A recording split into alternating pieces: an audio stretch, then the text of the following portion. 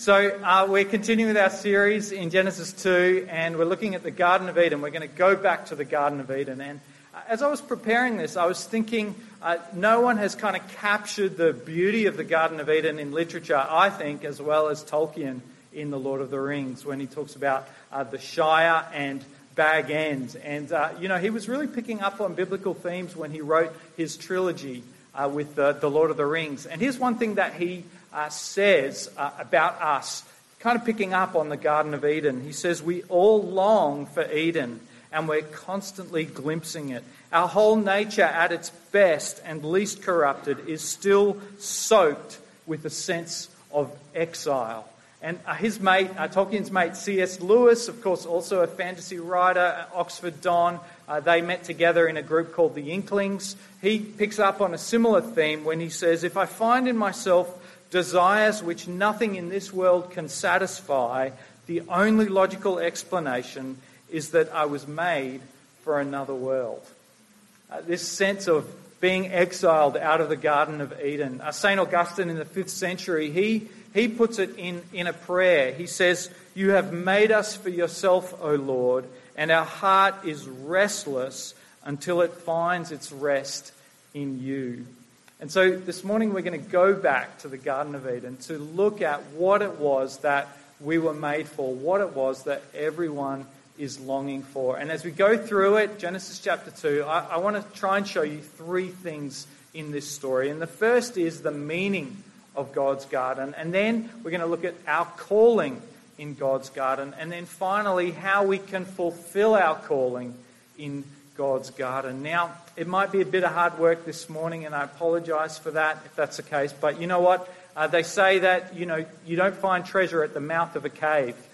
You've got to go digging, and it's hard work. And so maybe we're going to do some of that this morning. But firstly, let's look. Let's look at the meaning of God's garden. And what I want to do this morning is show you something that I've just discovered only recently, in recent months, in recent years. And that is how the Garden of Eden is presented to us like a temple, like a garden temple. And you see this in lots of different ways in the imagery, but where I see it most clearly is with these rivers that are flowing out of the garden. Did you notice in verse 9 it says, a river flows out of Eden to water the garden. And it talks about how the river flows. Do you notice how he spends so much time? There's like 4 verses just talking about these rivers that flow, verse 11 and verse 13 and verse 14. And the reason, the way that this becomes temple imagery is if you know the Ezekiel 47, a vision that Ezekiel has in 47, where he sees streams of living water flowing out of, not out of a garden, but out of a temple. And it flows out of the threshold. This first it's ankle deep, then it's knee deep, then it's waist deep, and then it's a river that no one can cross. And what Ezekiel is doing in chapter 47 is he's picking up on this imagery of the rivers of life pouring out of the Garden of Eden. And did you notice actually in our second reading, the very last chapter of the Bible, chapter 22. So here it is at the beginning, and here it is at the end, that again there's this river that's flowing out of the New Jerusalem. It says that in Revelation 22 that a tree of life with its 12 kinds of fruit, yielding its fruit each month, and the leaves of the tree were for the healing of the nations. And so this is the New Jerusalem where the temple was. Not only is there a river that's flowing out, but there's this tree of life, which is the same thing as in the Garden of Eden. It was, verse 9, filled with trees, the tree of life and the tree of knowledge. And these trees are for the healing of the nations. But the imagery of this Eden and this temple imagery keeps stacking up because there's a scholar, New Testament scholar, G.K. Beale, who points out that, do you know, like in the temple there was this candle called the menorah? Have you seen one of those Jewish candles with the 7 branches? Well, G.K. Beale points out that actually that imagery of the 7 branches is actually picking up on the image of the tree of life. This, where there was gold as well. you see this description of gold I think it's in verse 11. And this menorah was to pick up on the tree of life, and it would stand outside the Holy of Holies, and it was to represent the light of God's blessing and God's countenance shining upon his people. And so there's all this imagery of this Eden being like a temple, and the temple being like the Garden of Eden. One of the other ways is after they fall, on the east, by the way, the entrance to the Garden of Eden was facing east, which is that way, and so it is for the temple. The temple was also facing east. What's going on here? Why is there all this imagery of likening the Garden of Eden to a temple? Well, the temple was the very dwelling place of God. And why does he spend so much time describing rivers? You know, in our scientific minds, we sort of read it and go, yeah, okay, fine, there were rivers. Can we move on? Why does the author spend so much time describing these rivers? Well, this is poetry. This is imagery of the abundance of God's presence, the life-giving presence and the life that flows out of God and flows out of the garden to fill the whole earth where God dwells. One of the other pieces of scripture that G.K. Bill picks up on is that when it says in Genesis 3 that you see God walking in the garden in the cool of the day, he says the same thing, that he wants to walk amongst his people in the temple, and that was the dwelling place of God.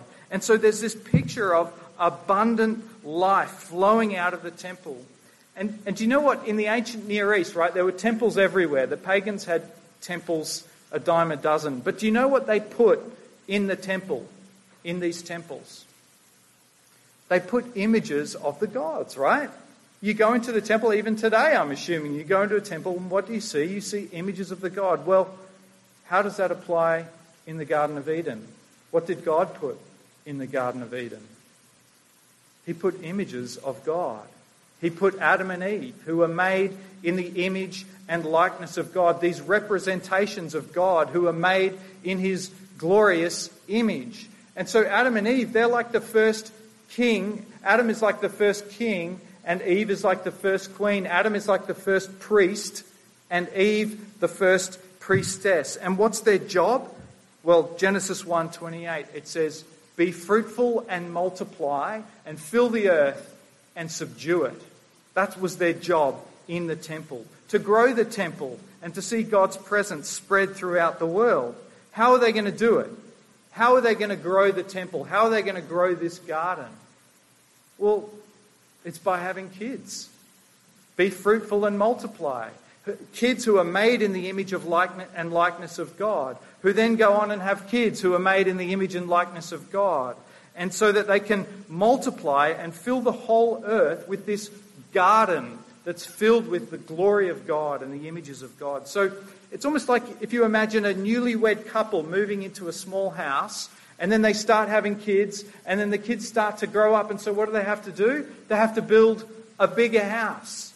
Except now we've got this image in the Garden of Eden. I can see some chuckles with some people who are actually are in the middle of doing that right now. But this is the image of Adam and Eve in this garden temple, that the idea is that they grow this garden until it fills the whole earth. That's our purpose. That's our calling. And it's meant to be beautiful and filled with these glorious images. And so if Adam and Eve were to fulfill their calling, then that is what would happen. But that's not what happened. That isn't what happened, is it? They didn't fulfill their calling. They failed in their task. And so you know what? The rest of the Bible story, after Adam and Eve failed, is about how God is going to fulfill that original call, to restore the broken image in humans, and to grow this garden and to rebuild this temple so that it covers the whole earth. And do you know how he's going to do it? He's going to do it through the last Adam, someone who was faithful to his calling, someone who would grow God's garden and build God's temple through his death. And we're going to talk about that more later in the sermon. So what does all this mean for us? I want to move from the meaning of God's garden now to our calling in God's garden. And our calling is there in verse 28. God says, "Be fruitful and multiply, fill the earth and subdue it." You get another take on what our calling is in Genesis 2 verse 15. It says, "The Lord God took the man and put him in the Garden of Eden to do what?" It says to till it and to keep it. Other translations say to work the garden and to guard it. To work it and to guard it. So in the same way that the Spirit hovered over a dark and formless void in Genesis 1, and then God, with his voice, brought order out of creation, out of chaos, so he says to the people now made in his image, that's what I want you to do. I want you to take the raw material in the world, the chaos in this world, and as my image bearers, your calling is to go out into the world and find a patch of chaos and to bring order out of chaos. This is called the cultural mandate. This is what we were made to do. And so music, for example, is taking the raw material of sound and bringing order out of chaos, arranging it into something beautiful and something life-giving.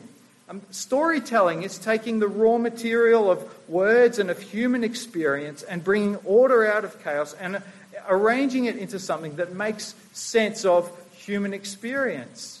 Oftentimes parenting is taking the chaos of all the mess on the floor and putting it back on the shelf, let alone the chaos in our young ones' hearts and through God's word and in the power of the Spirit and our prayers, bringing order into the chaos of people's hearts to form them back into the image of God and into the likeness of Christ. This is our calling. It might be through architecture, it might be through medicine or health, it might be through being a teacher, it might be blue-collar work, it might be white-collar work, but in the end, it's all the same and the task is the same. The task is to take some bit of chaos of the human experience and to, through God's word and in the power of his Spirit, to bring order out of chaos so that it can become life-giving and enriching for all.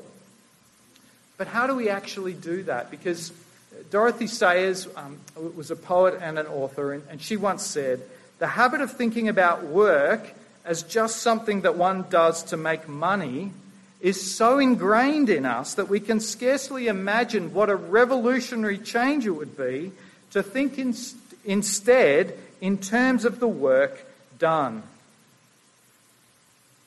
It's like we were saying a few weeks ago, we've become curved in on ourselves and the work has become something that has become self-serving. Now, I'm not pointing any fingers on this point, but it's picking on an instance to make a general point. So, for example, certainly when I was in high school, you know, the reason that you would aspire to become a doctor often was not so much to relieve suffering in the world, but because of the significance and the status and the security that kind of job would provide. Are you catching my drift here? Or the reason that you might want to aspire to become a lawyer is not so much out of a passion for bringing justice in God's world, but again, because of the sense of significance and status and security that kind of job would bring. Do you see how we've turned work into something can be about taking because of some emptiness rather than a fullness where we give? Here's the point, right? This picture of the rivers flowing out of the garden is that just as life flows out of God's presence in the garden to heal the nations, so our mission in the world needs to flow out of the life-giving waters of his Spirit being poured out upon us. But too often what we do is that we do our work either for the self or a mission is based on our own idealism, our own kind of high ideals. And how many people have gone out with and this happens in the church all the time, but it happens in so many ways of like, we're going to change the world, there's so much need out there, and it's based on idealism and not on being filled with the presence and power of the Holy Spirit, and it ends up being bitter, broken, and burned out.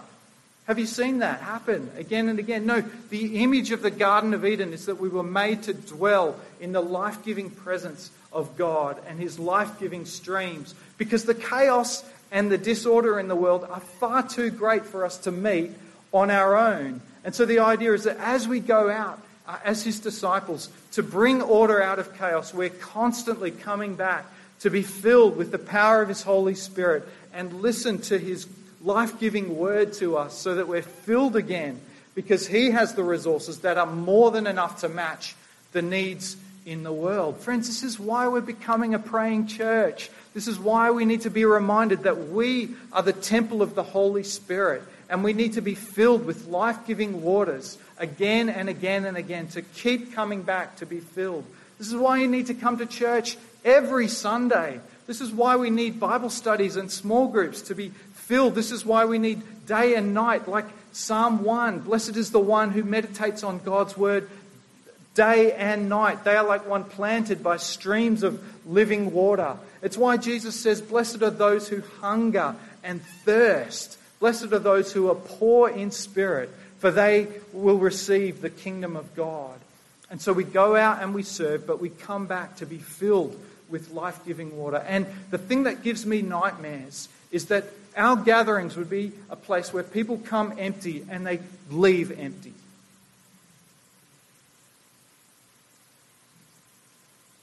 This is what makes our pre-service prayer meetings so important, because I don't know about you, but I just so often feel empty and dry.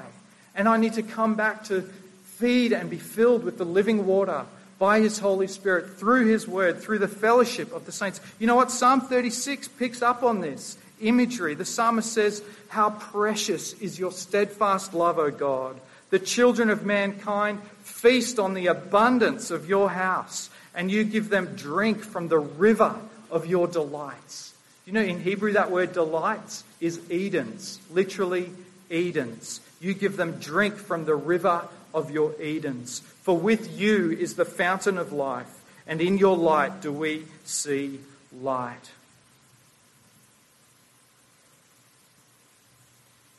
Oh, that we would become a praying church. Oh, that we would reach the fullness of what it means for us to be the temple of the living God. I love the image in Revelation 1 and 2 where the picture is of Jesus walking amongst the 7 lampstands. And the 7 lampstands are the church, where Jesus, the fountain of life, touches our hearts and our minds and our souls to fill us and to refresh us for a dry and dark world. But too often, in our weakness, in our weariness, we don't realise there's an abundant supply. And we turn away to weak and miserable things. This is what Jeremiah says in Jeremiah chapter 2, verse 13. He says, my people have committed 2 evils. They have forsaken me, the fountain of living waters, and have hewed out cisterns, broken cisterns that can hold no water.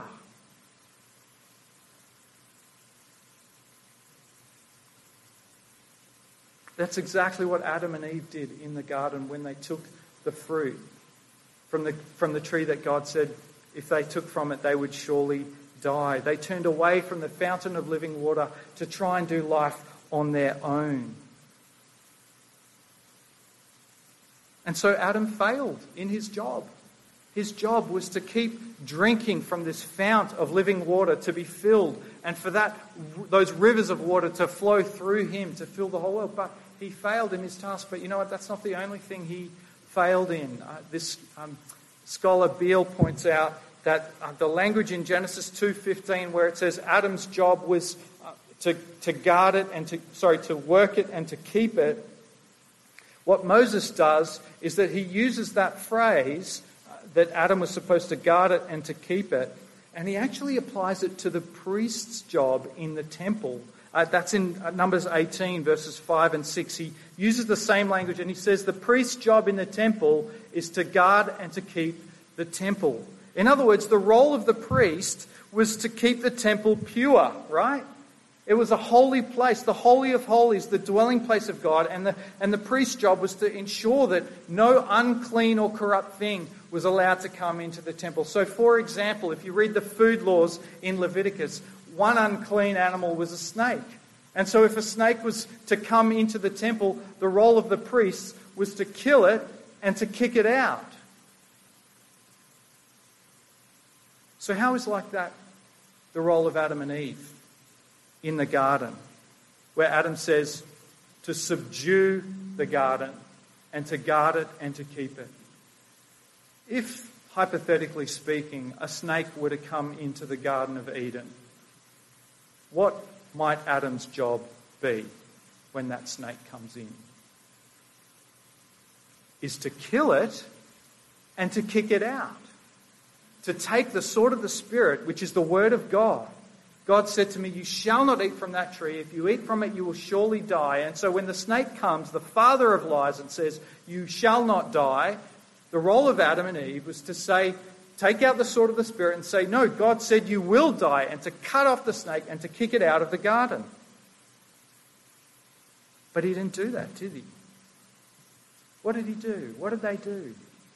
They listened to the snake, the father of lies. And they allowed this unclean, demonic thing into the garden. And by listening to him, they became unclean and the whole world became corrupt because they didn't do their job. And because of their corruption, what happened? They were cast out of the garden paradise.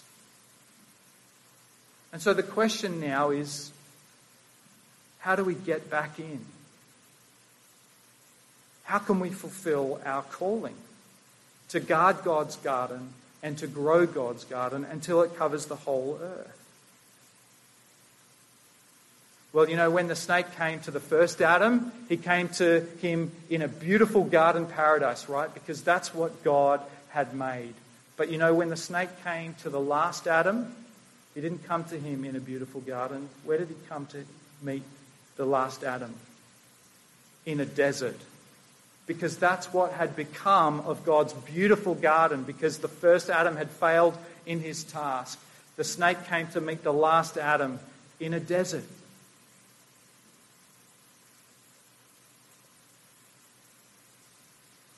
So instead of being a glorious garden flowing with streams of living water filled with the glorious images of God, what happened now? It was a desert that was filled with snakes. Satan, sin and death, corrupt, polluted, unclean, demonic. But the good news is that the last Adam, Jesus, flourished where the first Adam failed. When Satan came to Jesus in the desert, he was tempting him like Adam to turn away from God and to do life on his own. Can you remember the first temptation that the snake brought to him? It was to turn stones into bread. And essentially what he was saying is, you can do life without God. You can turn away from the fountain of living water, the bread of heaven, and you can do this on your own. And what did the last Adam do? He took up the sword of the Spirit, which is the word of God, and he quoted Deuteronomy chapter 8, verse 13 to the snake. And he said, man does not live by bread alone, but by every breath that comes from the mouth of God. See, unlike the first Adam, Jesus never turned away from the fountains of living water. And so he was always overflowing with life and light and love wherever he went. But then in Luke 4, verse 13, towards the end of this temptation narrative in the desert, it says, when the devil had finished all this tempting, he left Jesus until an opportune time. So the devil was constantly trying to tempt him to turn away from the fountain of living water. But it says Jesus returned to Galilee in the power of his Spirit. And then he says, he gets up in the synagogue and he says, the Spirit of the Lord is upon me. Even in Acts chapter 2, where it picks up on the prophecy of Joel, where it says, my Spirit, I will pour out my Spirit. That's the language of water. Do you see? The water that was in Genesis 2, the life-giving water. Jesus was filled with the life-giving water of the Holy Spirit. And it's almost as if when he tells this parable in Luke 11 that I'll share with you in a moment, it's almost as if Jesus is talking about everything that Adam lost in the garden when he failed to subdue the snake and to guard the garden. He tells this parable in Luke 11:21. He says, when a strong man, fully armed, guards his own house, his possessions are safe. But when someone stronger attacks and overpowers him, he takes away the armor in which the man trusted and divides up his plunder. See, Adam was supposed to guard God's house. He was supposed to subdue the snake. But then he failed.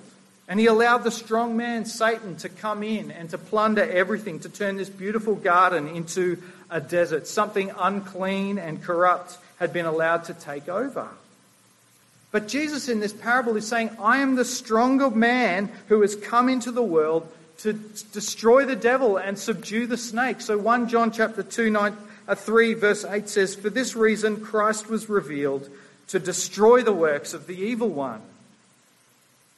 That's what he came to do. To crush the snake. But how does he do it? How does he crush this snake and cast him out of the garden once and for all? You know, Revelation 12:7 says, the great dragon was hurled down, that ancient serpent called the devil or Satan. He was hurled to the earth and his angels with him. So how does Jesus do it? Well, the one who is perfectly pure, holy and righteous, shining brighter than the sun, he left the realms of glory and he entered into a world that was corrupt and unclean, full of darkness and demons. And what did he do while he was here? Well, he cleansed people who had leprosy. Think of the woman with the bleeding for 40 years.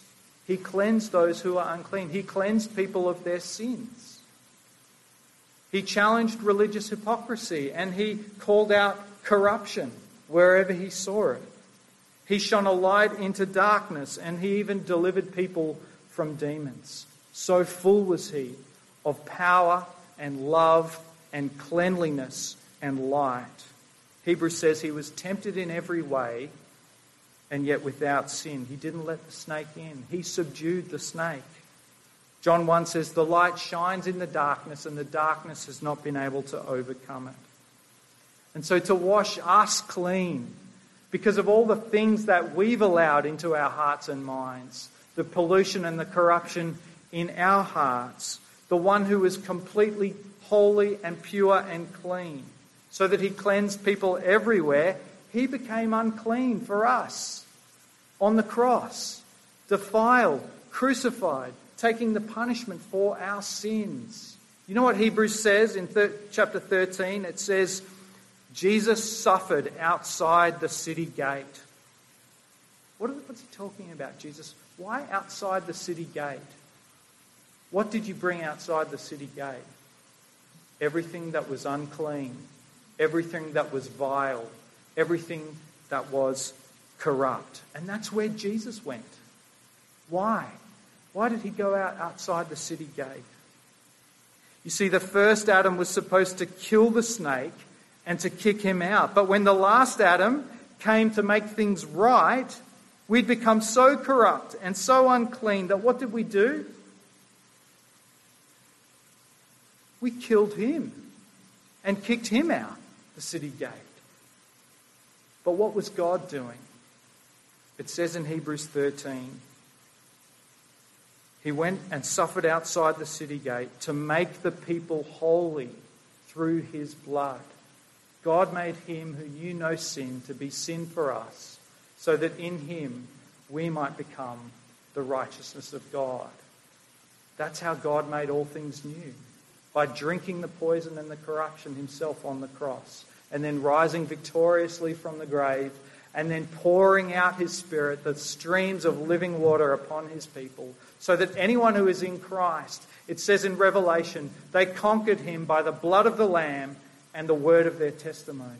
We're more than conquerors in Christ, the last Adam, the strong man who did what no one else could do. There's a story about a little girl called Liz.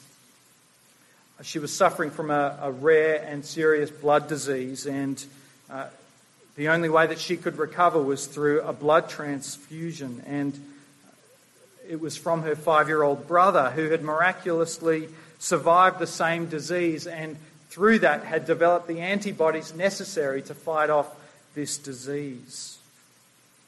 The doctor explained the situation to this little boy and asked him if he would be willing to donate blood to his sister. And the boy didn't hesitate for a second. He said, yes, I'll do it if it'll save her. As the transfusion progressed, he lay in bed next to his sister, and he smiled as they all smiled, as the colour came back to his sister's face, and there were smiles all round until this little boy's face grew pale and his smile faded. He looked up to the doctor, and with a trembling voice he said, "So will I begin to die straight away?" The little boy had misunderstood what his doctors were saying. He thought that he had to donate all of his blood to death so that his sister could die.